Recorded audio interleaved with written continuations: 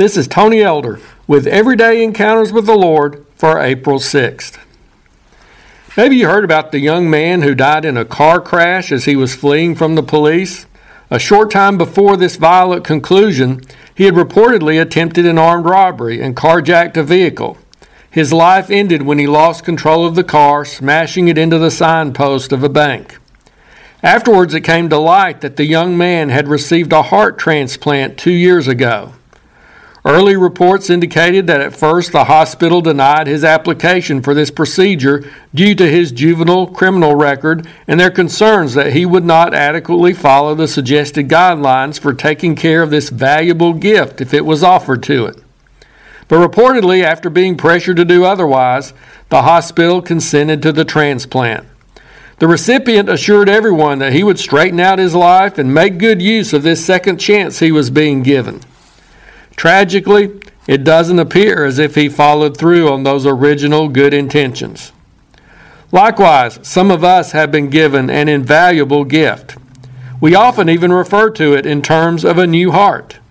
We don't actually receive a different blood-pumping physical organ. However, we do experience a dramatic change within us. Jesus talked about it as being a new birth. The Apostle Paul declared in 2 Corinthians 5:17, "If anyone is in Christ, he is a new creation." What a wonderful opportunity it is when we receive Christ as our Savior. In spite of all the bad things we've done in the past, we've been given another chance. We have our sins forgiven, our hearts cleansed, and the Holy Spirit living within us to help us live for the Lord. So are we making good use of this precious gift? Let's not waste this opportunity. Too many people start out on this road with every intention of being a faithful follower of Jesus, only to falter and fall back into the old way of life. Their initial intense love for Christ is allowed to grow cold. The attractive lures of the world pull them away from living in obedience to the Lord. They go back to doing what they want instead of what God wants. And sometimes they keep straying until they're driving out of control and heading toward a dangerous crash. Consider the biblical example of King Saul.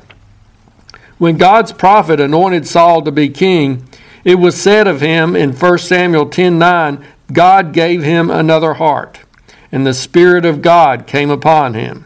However, it wasn't long until Saul started traveling down a habitual pathway of disobedience to God. Eventually, he reached the awful point where God rejected him as king, and the Spirit of the Lord departed from him. There was so much potential in Saul and in what God could do through him as king of Israel. But he gave in to selfishness, jealousy, and pride, allowing himself to be overcome by a violent and unstable spirit. His life got out of control and he crashed, dying as a tragic figure to be pitied. Don't let that happen to you. If you're a believer in Christ, you've been given another chance and a great opportunity. Although we all will stumble at times, as we humbly confess and repent, God will pick us up and help us get back on track. It's when we keep insisting on going our own way that we dig ourselves a hole that's hard to get out of. As a believer, you have great potential to live for Christ and to serve Him. Don't squander this new heart and new life Jesus has given to you. If you're interested, Everyday Encounters with the Lord is available in both book and ebook formats. And now I pray that you'll encounter the Lord today in your own everyday experiences.